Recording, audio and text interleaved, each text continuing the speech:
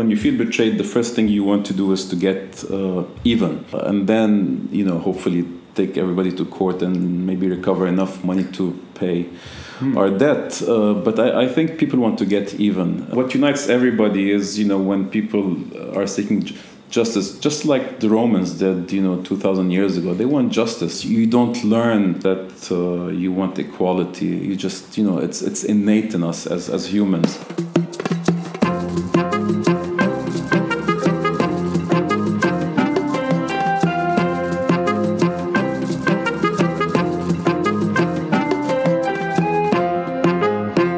Kareem, Sakka, publisher, Raseef22. We lived on hope, borrowed hope.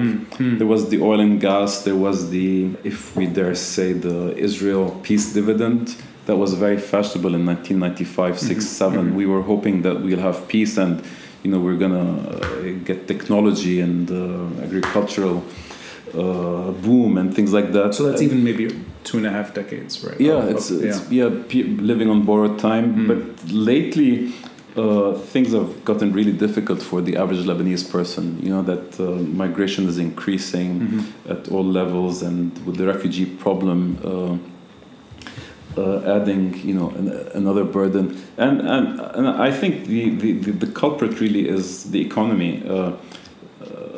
That the economy was not in such a dire state like today, that Lebanese were able to make do with a bad situation. Is that really the issue? Because it's a long time. And reason I'm asking you about 2019 is because it's almost a decade now that we've seen revolts throughout the region. And it's 30 years since Ta'if. There's a lot of time. Is it that Lebanese were able to adjust so long as the economy was barely sustainable? Two things. Basically, one thing is the economy was stifling everybody. High interest rates were killing every new enterprise. You can't start a business. Why start a business when you can be paid 10, 15, 20, even 30% on supposedly risk-free money from the central bank? I like that. So, that word supposedly is very important. Yeah. So just, the rich people didn't want to start any businesses and, get into the cycle of trying to recover your money and paying taxes in a very difficult system.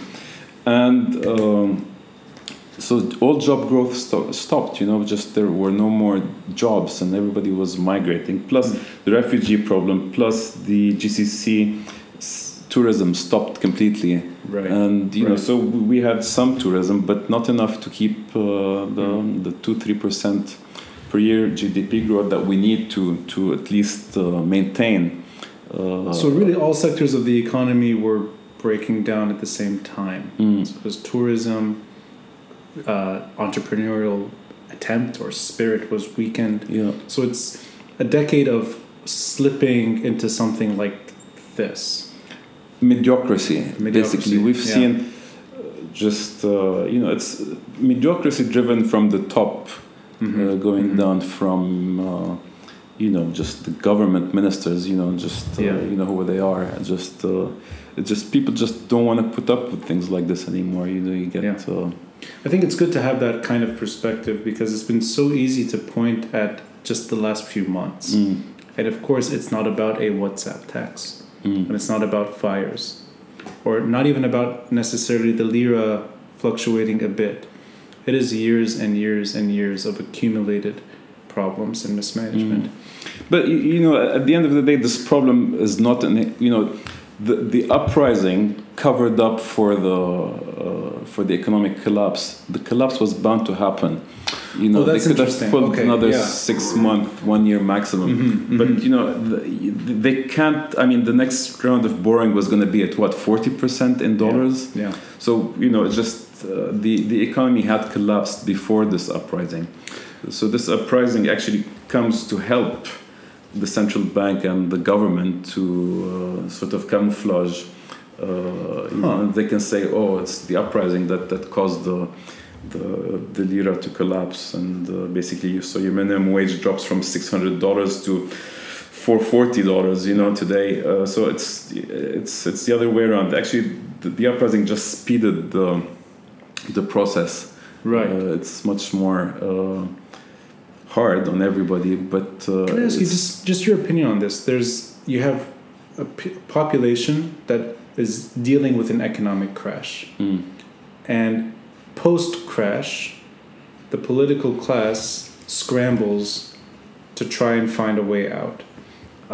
You have a lira that has fluctuated and is slipping, continues to slip, and you have a central bank that's very late in the game at trying to avoid financial gymnastics to a degree and try to put some solution on the table.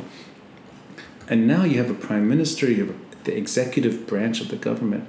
The leader resigned 2 months ago. He's still in power. There's still caretaker capacity. Why does it take so long for the political class in this country, or the state itself, to react to problems? Because the population has had enough, and people have been protesting for 2 months. It almost seems like the state has this a tendency to just wait it out and hope for the better, and hope that something good will happen later. Is that kind of is that built into the state? I don't think the state is waiting it out. I think this is by design.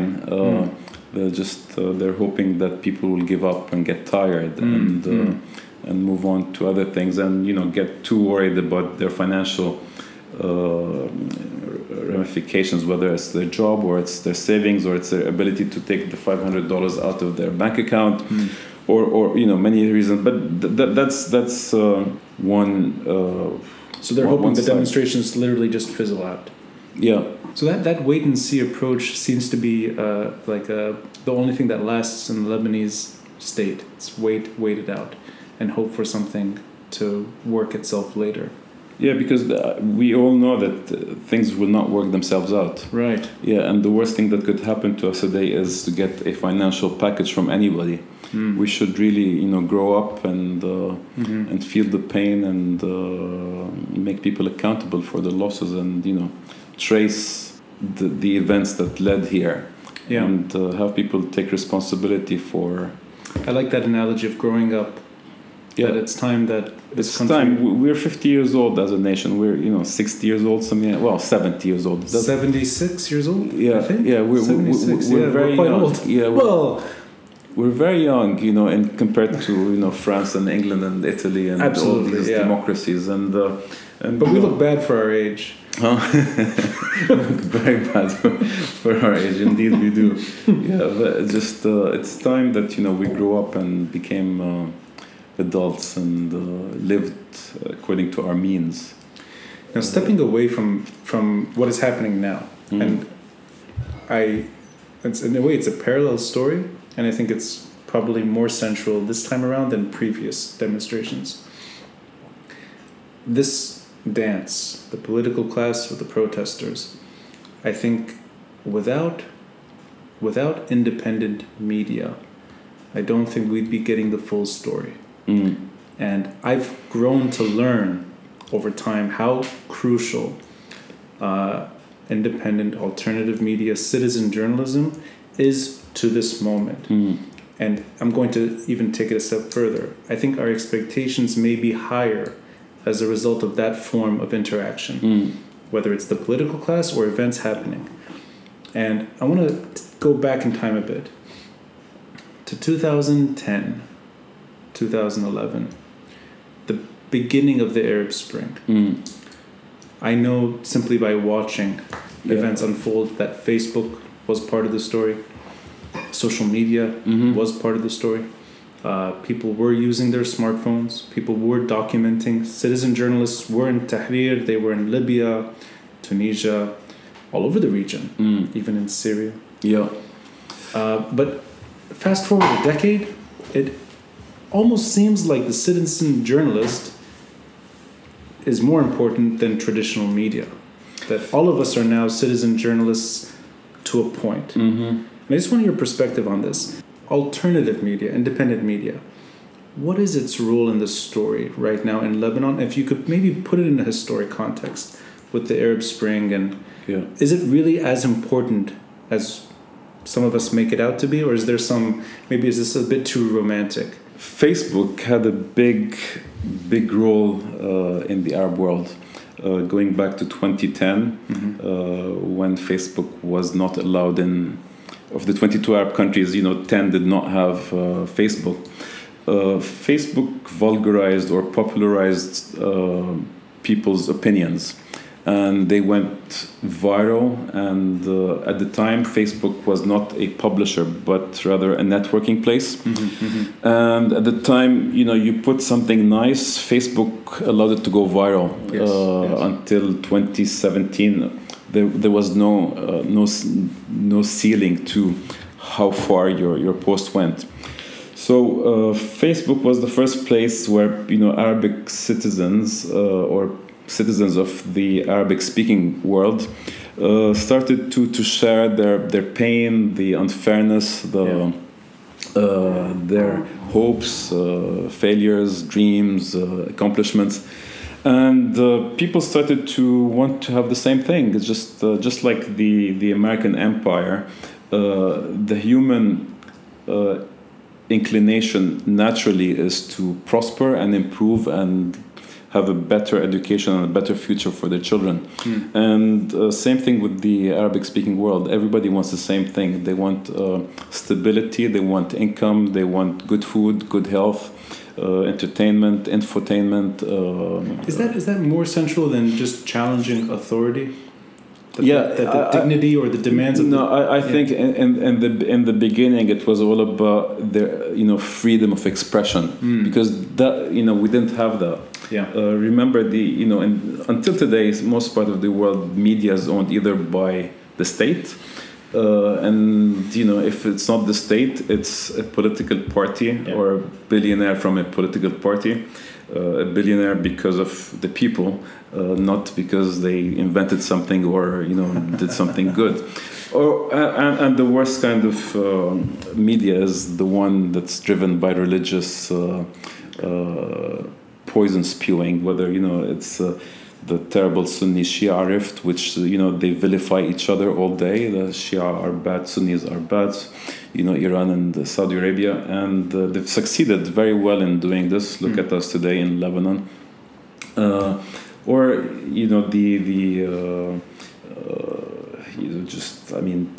to be fair, there's also the Christian media, like 10 very strong websites who are telling people to convert to Christianity, just to balance the conversation. So all media was directed and effectively fake news, just at best. A lot of it was modeled after the Soviet style fake news, and of course the American fake news. Just until the 80s, there was a America first, policy on. So we adapted that rift towards our own problem. It's human nature, and there was no challenge, no journalistic culture. Lebanon had Cairo started, of course, first, and then Lebanon. We did have two great cities of hubs of journalism at some points. Of course, Damascus and Baghdad had some great pockets of excellence, and many other places, just not to offend anyone. Sure. But that fizzled away, for many reasons, economic reasons mostly. And Egypt, Al Ahram, the biggest Arabic paper, is state-owned. The Saudi papers are owned by princes. And in a way, Lebanon managed to somehow avoid that. And even within its own problems, there's been a level of independence here.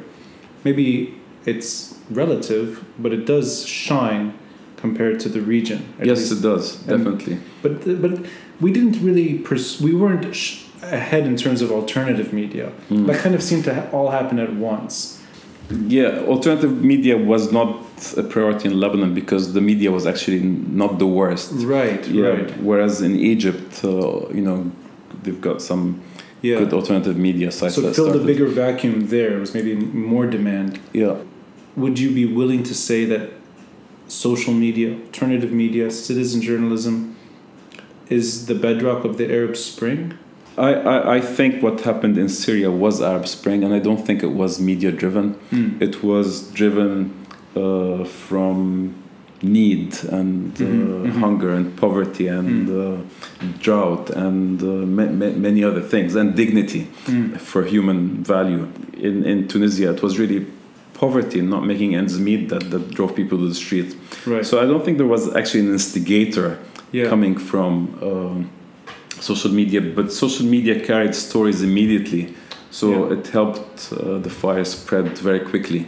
So everybody who had the same concerns or same pain immediately, adopted the model, and just like Lebanon, I think, without Facebook, because it's all happening on Facebook, not Twitter.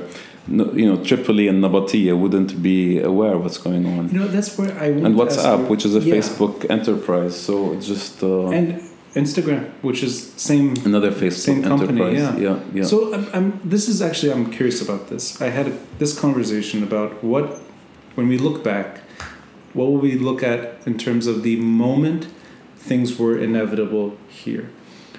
Was it the WhatsApp tax? Was it the fires? Or I floated this idea, and I want your opinion.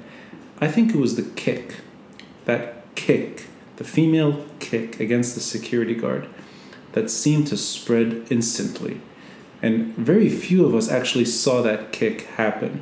Whoever took that photo, amazing. I mean, it was like not just time to perfection, but I mean, it was the moment that seemed to almost like everybody in Lebanon felt the same kick. You know what that kick did? That kick is 50% of the Lebanese waking up, women suddenly taking on their duty to participate in government, in decisions, in civil society.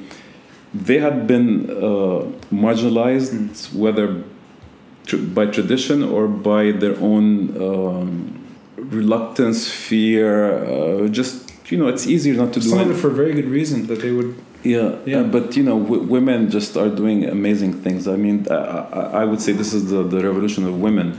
They're taking front lines, and they're very, they finally asserted their role in coming out of this mess. Yes. Look at Rayal Hassan. Just finally we have a strong woman in government. It's time that women took much bigger roles and assumed carried their weight. Although, and I want maybe your opinion here. That symbol, which we know, a female minister of interior, that and the kick, both are a quote-unquote women's empowerment symbol. I really think the kick did more than a woman in power in a ministry. Of course, but the woman in power is an example of what women can achieve. A woman can be leading the army, she can be leading intelligence, which is a very important role in Lebanon that we don't know who's behind. Women can do a lot. I think when women come into the formula, that was a big success in Lebanon. That keeps things driving well. And that is social media. That kick was not carried by traditional sources. There was no way, and you couldn't have a TV channel airing that and then repeating it. That was an Instagram account shared multiple times. Do you think that social media is driving our expectations? That maybe we're less inclined to tolerate things that we took for granted? And I'll give you an example. The flooding 2 weeks ago. We're used to flooding. We know what flooding looks like in Beirut. It's not the first time we've had a tunnel flooded. It's not the first time we've seen cars submerged in water. Unfortunately, it's a yearly occurrence. We see it every year. Social media this time around almost seemed like we were more upset about it, that we're not going to tolerate it for another year. I don't know if I'm even reading this right, but I look at everything that's happening on my phone now. I rarely turn to the news. I rarely turn on the TV to know what's going on. TV is finished. Yeah. TV's finished. TV is finished. Yeah. You want to get your news when you want to get it. You just get on your Twitter timeline and you see everything that's going on, and then if you're a bit more patient, you might want to watch, YouTube or something like that. But who puts on the TV? That's fascinating. Patience for YouTube. Exactly. It shows where the attention span is. Attention span is really diminished. We know from our clicks. The average person, comes and stays with you for 2 minutes, and in 2 minutes they've seen 4 pages. Right. So you can imagine, how they scan and skim. So do you think that in a way accelerates the moment, that history by default may move faster now because we're all expecting things to happen in a shorter period of time? And I mean this in this, maybe it's almost, this is more maybe psychological, and maybe it's almost anthropology here. In the old days, the time it took for us to actually know what was going on would maybe in itself make us less able or less willing to join in, maybe a fleeting moment. This is not necessarily that long ago. But here today, if there's what you said, a WhatsApp group or a Facebook post or an Instagram, I know exactly what's happening. And there's a good chance I'll head there because I saw that. Yeah. Are we moving faster as a result? Faster. Every day it's faster. It just... WhatsApp is really changing the game in this round, I think. We've never had WhatsApp revolutions before. They were like Facebook, 5 years ago, like in Damascus, in Cairo, and in Tunisia, in Turkey. When they wanted to stop things, they stopped Facebook and Twitter. Now it's on WhatsApp, and you get given all sorts of fake stuff on WhatsApp. Right. 1 out of 2 things on WhatsApp is fake, without sources, without links. Would you put it at that level? I think so. That just we have a media WhatsApp where most publishers and journalists are on it, and then one of 2 shared WhatsApp stories is we just immediately say this is fake, this is not fake, and this is being shared by journalists. So you can imagine your average Joe sitting in some village sharing, fictitious WhatsApps, and then acting on them. But this is actually an important point, and maybe that's just a subjective thing, that I don't want to get my news on a chat platform. Exactly, because so it's become chat. So people who are unemployed, like most Lebanese people, are on the street partly because they're not employed. So they're on WhatsApp groups with their friends and chatting, and they tell them, oh, they're coming from Khanda, let's go get them. And then, this is how it's happening. And just they're creating history through reacting to all kinds of stories. The consumer should have the tools to know or learn what is potentially fake and what is real. I am very unable at times. You're not a journalist. Not a journalist. Sometimes they want to believe what they... Because, groups reinforce their thinking. They're not going to... a group that wants trouble is not going to share a nice post from Sami Ismail saying, hey guys, let's not fight with these people because, we shouldn't. No, they're going to share something from somebody who say, let's go get them. And these things reinforce themselves. What are the abilities for, whether it's the journalist or the consumer, to be able to, in a way, push those very entertaining, very seductive, dangerous clips, posts? Because I know from my end that WhatsApp to me is the jungle.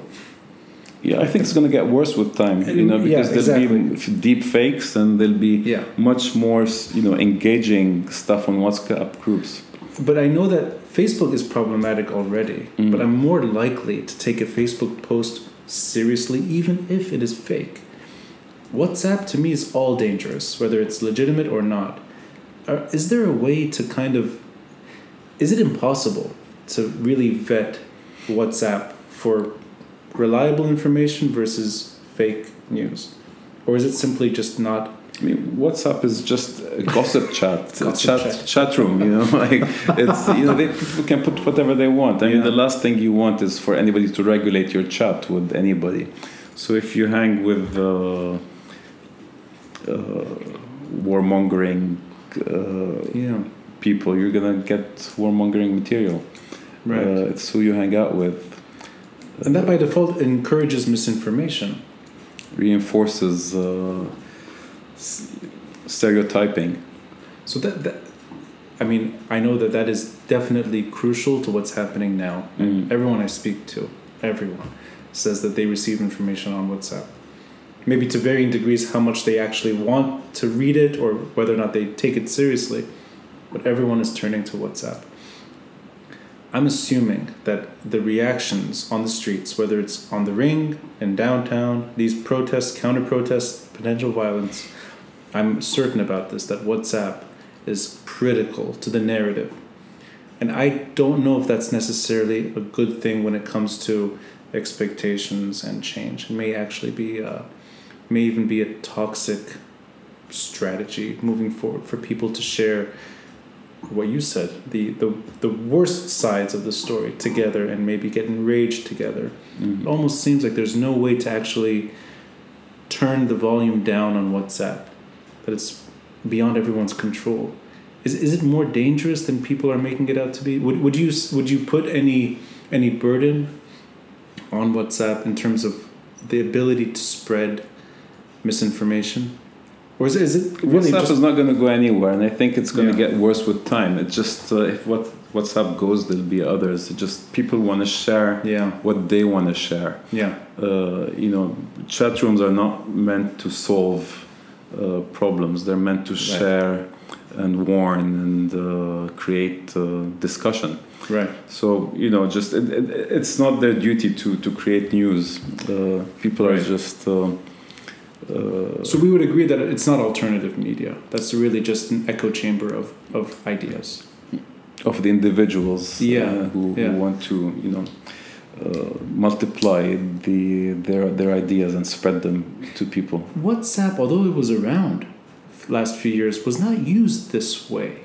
It's used now today. What do you put that on? Why has WhatsApp become? I think 3-4 years ago they did these group things, and then the group allowed people to send to 50 and 100 people max, something like that. Right. So the group chat has become a channel in a sense. Yeah. Okay. And it's of course instant. Yeah. It's not something you wait for. You get it right away. Get it, and everybody has a smartphone now, and the data is cheap.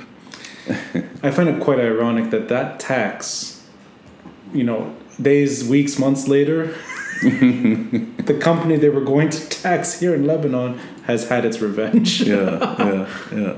I want to get your personal story here, because you're not new to independent media or alternative media, and I want to just maybe get the backside of this story. What took you to this world to begin with, and why are you in a way, I mean, what is Raseef22 to you in context, and what does it mean to you today? And I know it's not a Lebanon focused platform. You have the wider sort of region on your. It really is addressing all countries going through fundamental change. So just maybe in context, why did you start this, and what did you hope? When I started Raseef22 7 years ago, about 8 years ago almost, was the beginning of the project. Media and the web media and the news business was a very lucrative business, and eyeballs were worth a lot of money at the time.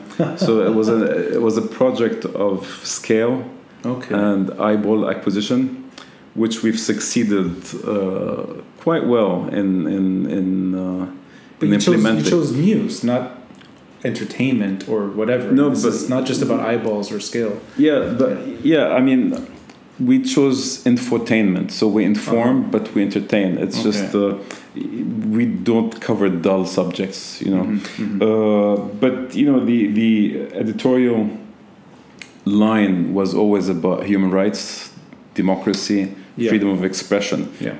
Until today, we haven't veered from that. So it's all about inclusiveness. And the Arab world is big, 400 million people today. Internet penetration is not bad at all. Speed is not bad at all. And the thing is, the formula changed. What people are willing to pay for now in terms of membership or paywalls. But what has saved us today and given us our edge is really the dedication to freedom of expression, free journalism, and human rights.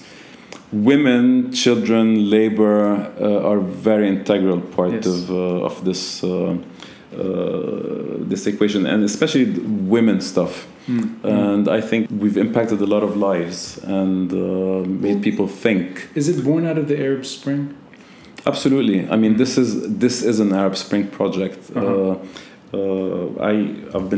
was living in the West since Israel invaded Lebanon in 1982. So you came back with the Arab Spring in mind, wanting to contribute to that opening of it. Yeah, I came back to pursue this as a business, really, the media business, which I still think has a lot of potential. And our readers are worth something. I have big faith and hope in our readers. I mean, this is a great part of the world. People are very engaging and they're very hungry. There aren't enough media producing any significant first source content. Most of our competition, let's say in Lebanon, takes their news from agencies. Nobody creates news. There's no storytelling, and everything is dry, and it's all repeating party storylines.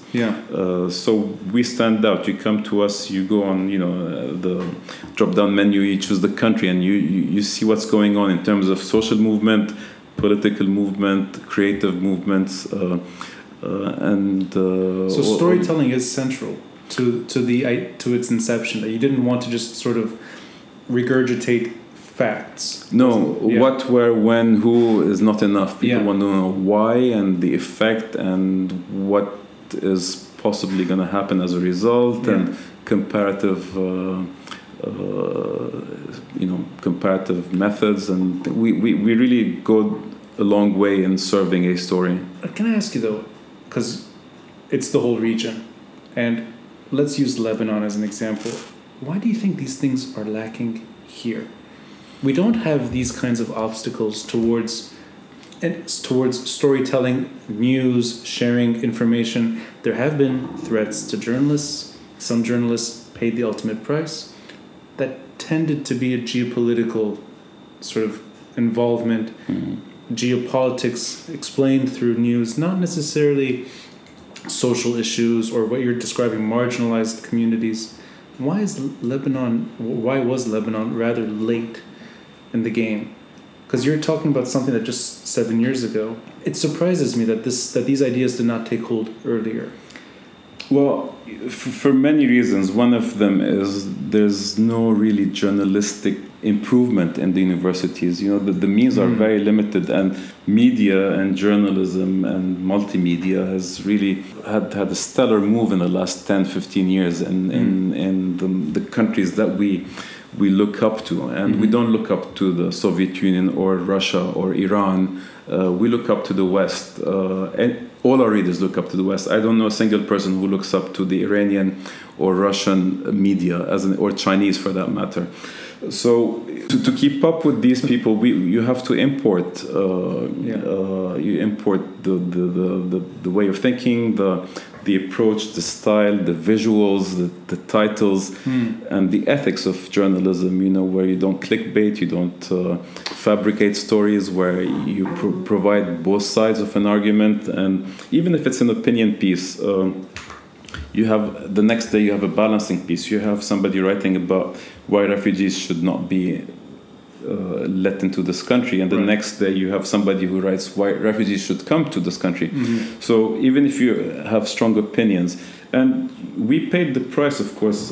Jamal Khashoggi was our writer in Arabic as an exclusive with us, and we paid the price. We got a block in Saudi Arabia because of him. Sorry, so he was a writer for your outlet. For Raseef22 in Arabic.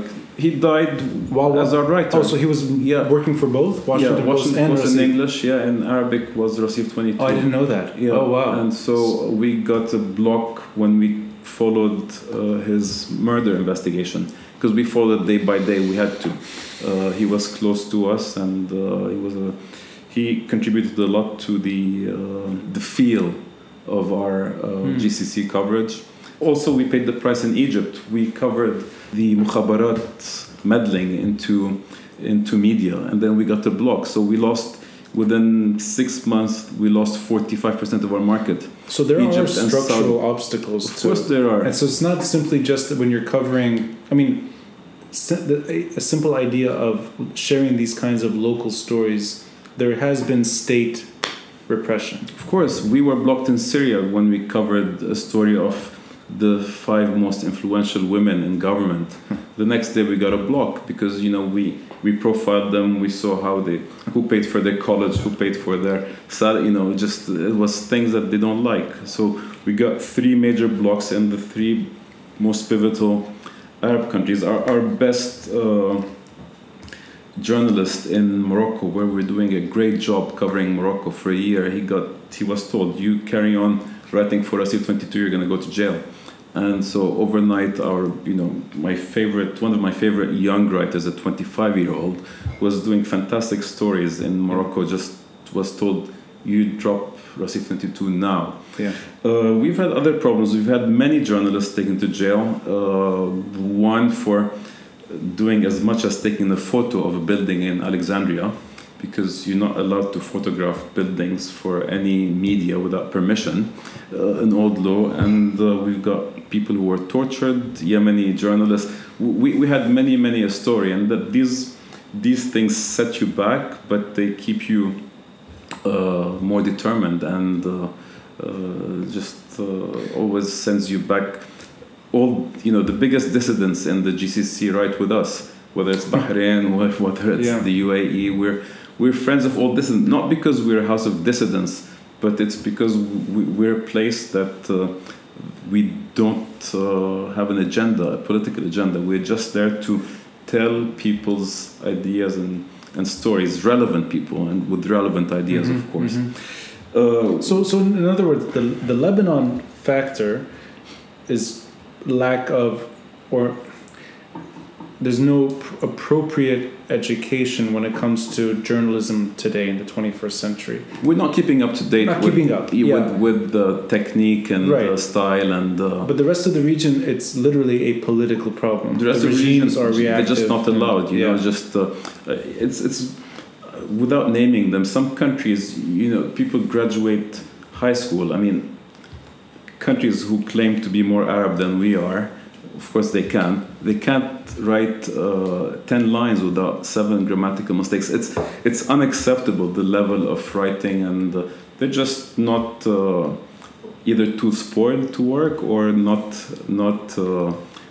able to work and produce. So it's a jungle out there, and just finding good talent is a big challenge at any level. But 2019, 7 years after you started, do you see that these obstacles are beginning to fade, or has it become worse? Now? Yeah.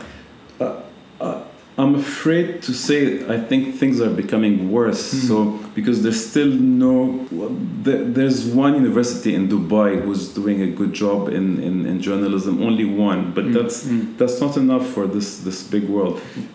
I don't like seeing journalism become an elitist place where only the smartest and brightest can write, which is the current situation. We've got some fantastic journalists, but they're an elite, at least an intellectual elite, and that's not good.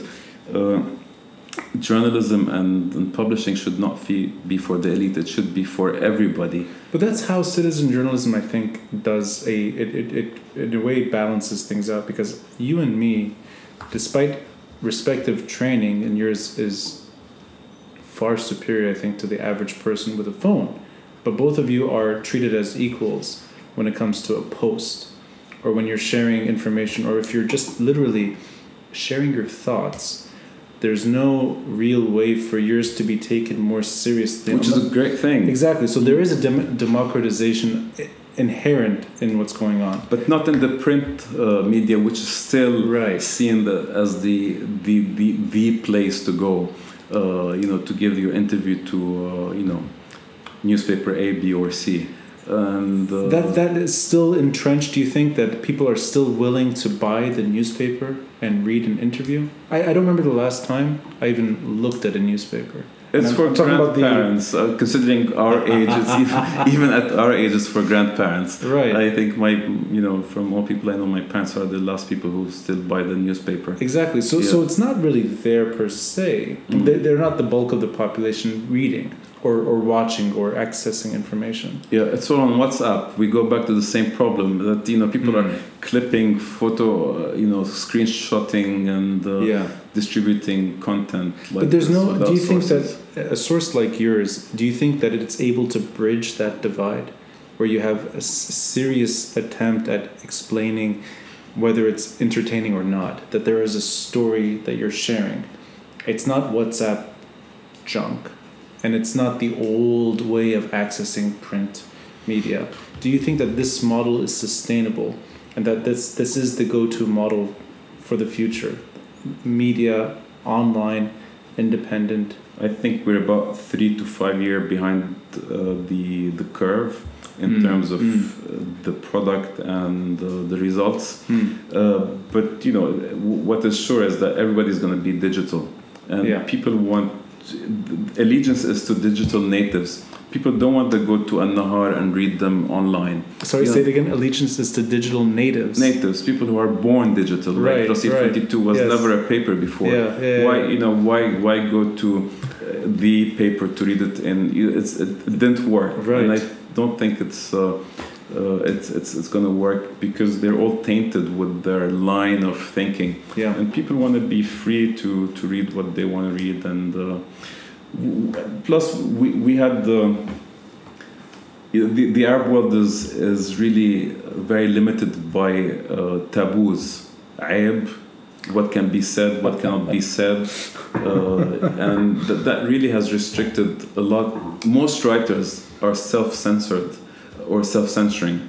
So censorship... Would you put that into the Lebanese circle as well? They're always worried about upsetting, even in politics, they worry about upsetting this lord or that, warlord, or that warlord, or this, that's why people, financial scandals don't make it to the news. They keep threatening that, I have this file in my drawer about this minister who did this and that. They don't make it. People are scared. And online media is less afraid to go there.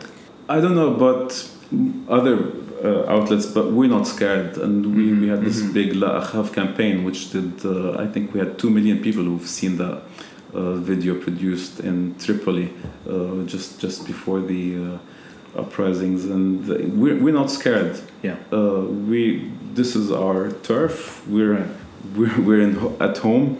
Everywhere we are at home, in every country. And... we cover things the way they are. We deal with taboo, we deal with religion, we deal with corruption, we deal with trafficking, and tell all these stories that people shy away from. What are you able to do when a country blocks your site? Blocking used to be a very effective tool. They could actually block you. But now we're able to produce a new proxy every day. So it's a temporary measure now. So they don't block you anymore because they figured with the proxies we're producing, we can be nastier and nastier. Each time they block us, we become nastier. I wrote in the Washington Post at the beginning of the year about the block from Saudi Arabia. That's not good for them.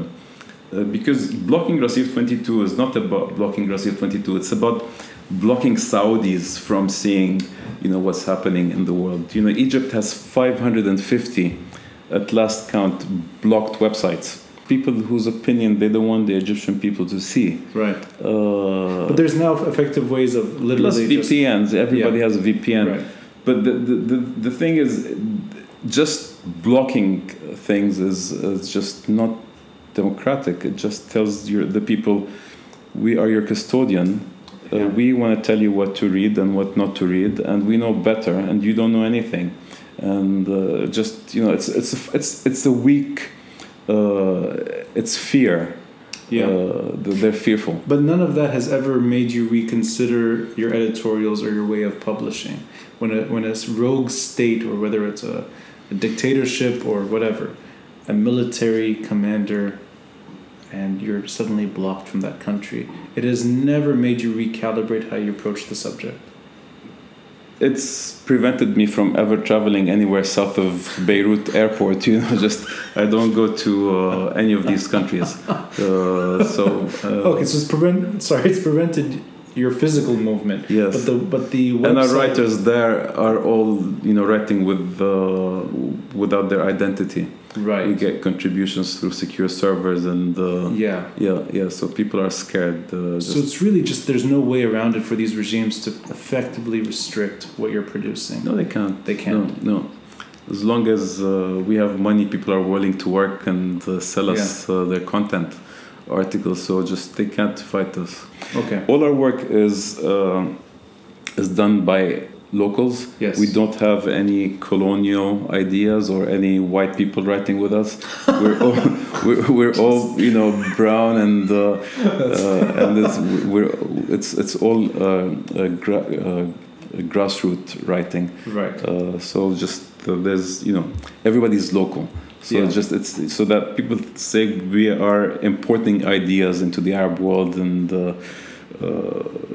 liberal ideas, which liberal was the villain word 2 years ago in Saudi Arabia until MBS in his infinite wisdom decided to bring concerts as a way to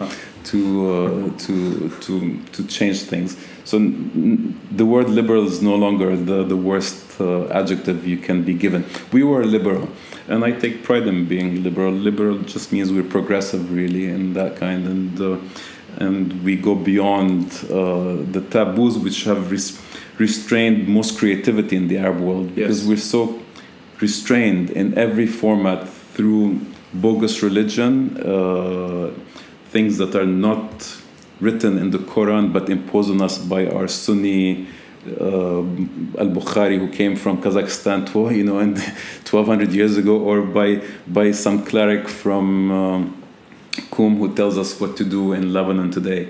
So we just go back to basics and ignore all the noise. We cover human rights and activism, sex, drugs, really rock and roll. Just we go back to basics and to our human instincts as consumers of knowledge. Sure, and I've noticed a cat and mouse situation where it's these outlets, online media, alternative, independent sources. The traditional media is usually turning to them for ideas. Of course, and it's the next day, 1 out of 2 days I find my our content the next day at the big guys with a bit of cosmetics, but very obvious that it's not. Yeah, some of the leading websites used to take things as they are, change the photo and republish them without reference. Yeah. But now they can't do that anymore. You report them to Google, and the SEO will punish them severely. If you report them like 5 times, they will no longer appear on search. You can kill their business. Right. Well, that's actually good that these outlets do have a way of navigating that, because unfortunately, material here is always copied and pasted without ownership, without attribution, none of that. Mostly because people don't know the value of the work, and it's not malicious intent, but that's part of the missing education about journalism and the value of... and it's hard work that goes unpaid. It is a form of theft, plagiarism, it is, in its essence. Every independent media person I've spoken to produces content solely in English. I think, you tell me if I'm wrong, you're among the few with a Lebanese audience that deliberately shies away from English. Or, as you said, there's maybe one story in English, but it's not the focus clearly. It's a translation meant for our supporters who can't read Arabic. Really. Right. That's the intent. But But I'm asking, that's an idea that was from the beginning of Raseef22. It's not a new thing. No, it was meant for your Arabic person. Yes. Who doesn't speak English. Can I ask you, is there any reluctance to have content in English alongside the Arabic, or are you taking in a way a stand in terms of supporting the Arabic language? I don't think the Arabic language needs support. It's like 400 million people. They're not going anywhere. We're not. It's not a dying language. Right. We're reproducing too fast, maybe. But I would know why you're not doing it in French, even though you would have French readers in maybe Algeria and Morocco. I think the need or the gap is in Arabic language.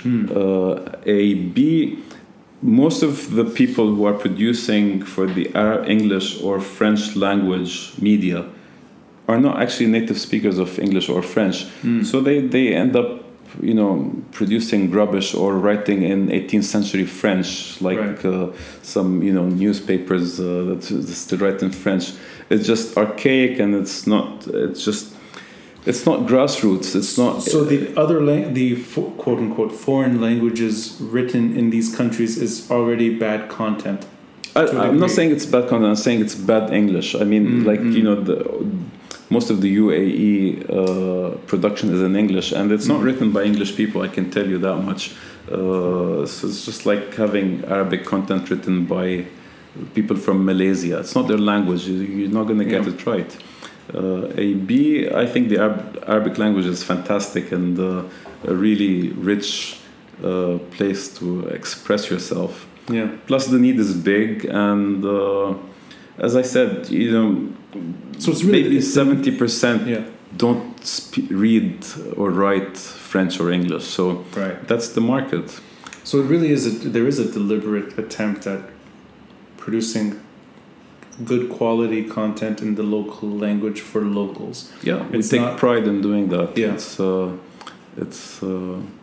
Although I do sense that there is even though it's a big market, there's also built-in restrictions on what you're describing, which is supporters that would want to know what you're writing, and hence they demand something in English.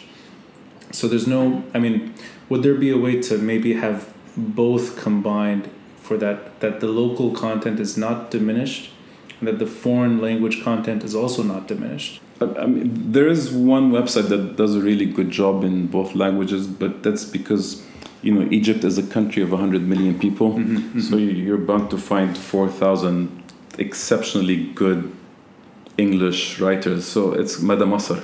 They do fantastic English, and their Arabic is almost just as good, really, really fine. Right. But it's a huge market. It's mostly an Egyptian outlet, if I'm not mistaken. They don't really. No, it's Egypt. It's Egypt centric. Plus, it's an Egypt production. Yes. They do a good job in both languages. But other than that, the mandate is really in the local language, and there's.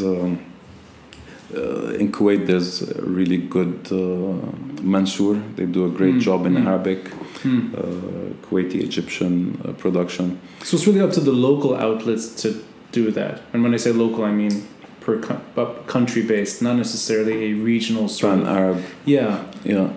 I don't know. I always sense that it's just odd that there isn't one site that has both. They're on the same level. I mean, I know the few editors-in-chiefs of the good websites or the good newspapers. Ultimately, they work for an owner who has a political agenda, and within 1, 2, 3, by year 4, they have a fight on something and they get fired, and their papers get ended and they get deported. So they've learned better that there's no when you're working for an individual, you have to work to their whim, and because it's often about the media is about the individual or his party or his the book he worships. Right. So until we graduate that into real institutions with tradition, we will always be under delivering on good journalism. I hope, and I get the feeling that in all these conversations, I sense that there is at the beginning of perhaps an attempt at education and maybe having media in the mix, not as a university course, not as something an elective, but maybe something that's foundational, because media is central to our lives today. Social media is critical, and I think as you said, and I like how you said it's going to get worse and worse. And to me, that just means it's becoming more and more pervasive. So the earlier we learn the tools on how to navigate all this, I think the better for all of us. Yeah, and I mean, it's like this in business journalism. It's like this in travel journalism. It's like this everywhere. I mean, we're concerned currently with political journalism, which is taken over all sorts of other journalism in the world, because we're in a bit of a pickle everywhere in the Arab world. But you know, typically people in the West or in safer or less warring countries, they have these same concerns, but on sports or on cars or on the economy or on voting. These just so happens the Arab world is niche sort of topics. We're just still stuck in corruption and where's our money, and maybe we don't have money. I mean, we don't know anything. It's just there's no transparency, no right to information. It's complicated. Well, in the mix of all this complicated stuff, it's nice to know that there are people that have dedicated their lives to making things less complicated to a degree, or helping us explain exactly what's going on, and potentially contributing to the accountability that all of us desire, whether it's in Morocco, Iraq, Saudi Arabia, Iran, here in Lebanon, literally just down the street, happening on a daily basis. And I hope the Arab Spring and this revolt brings better things for us and for journalists. I'd like to see this taking hold. Absolutely. Thank you.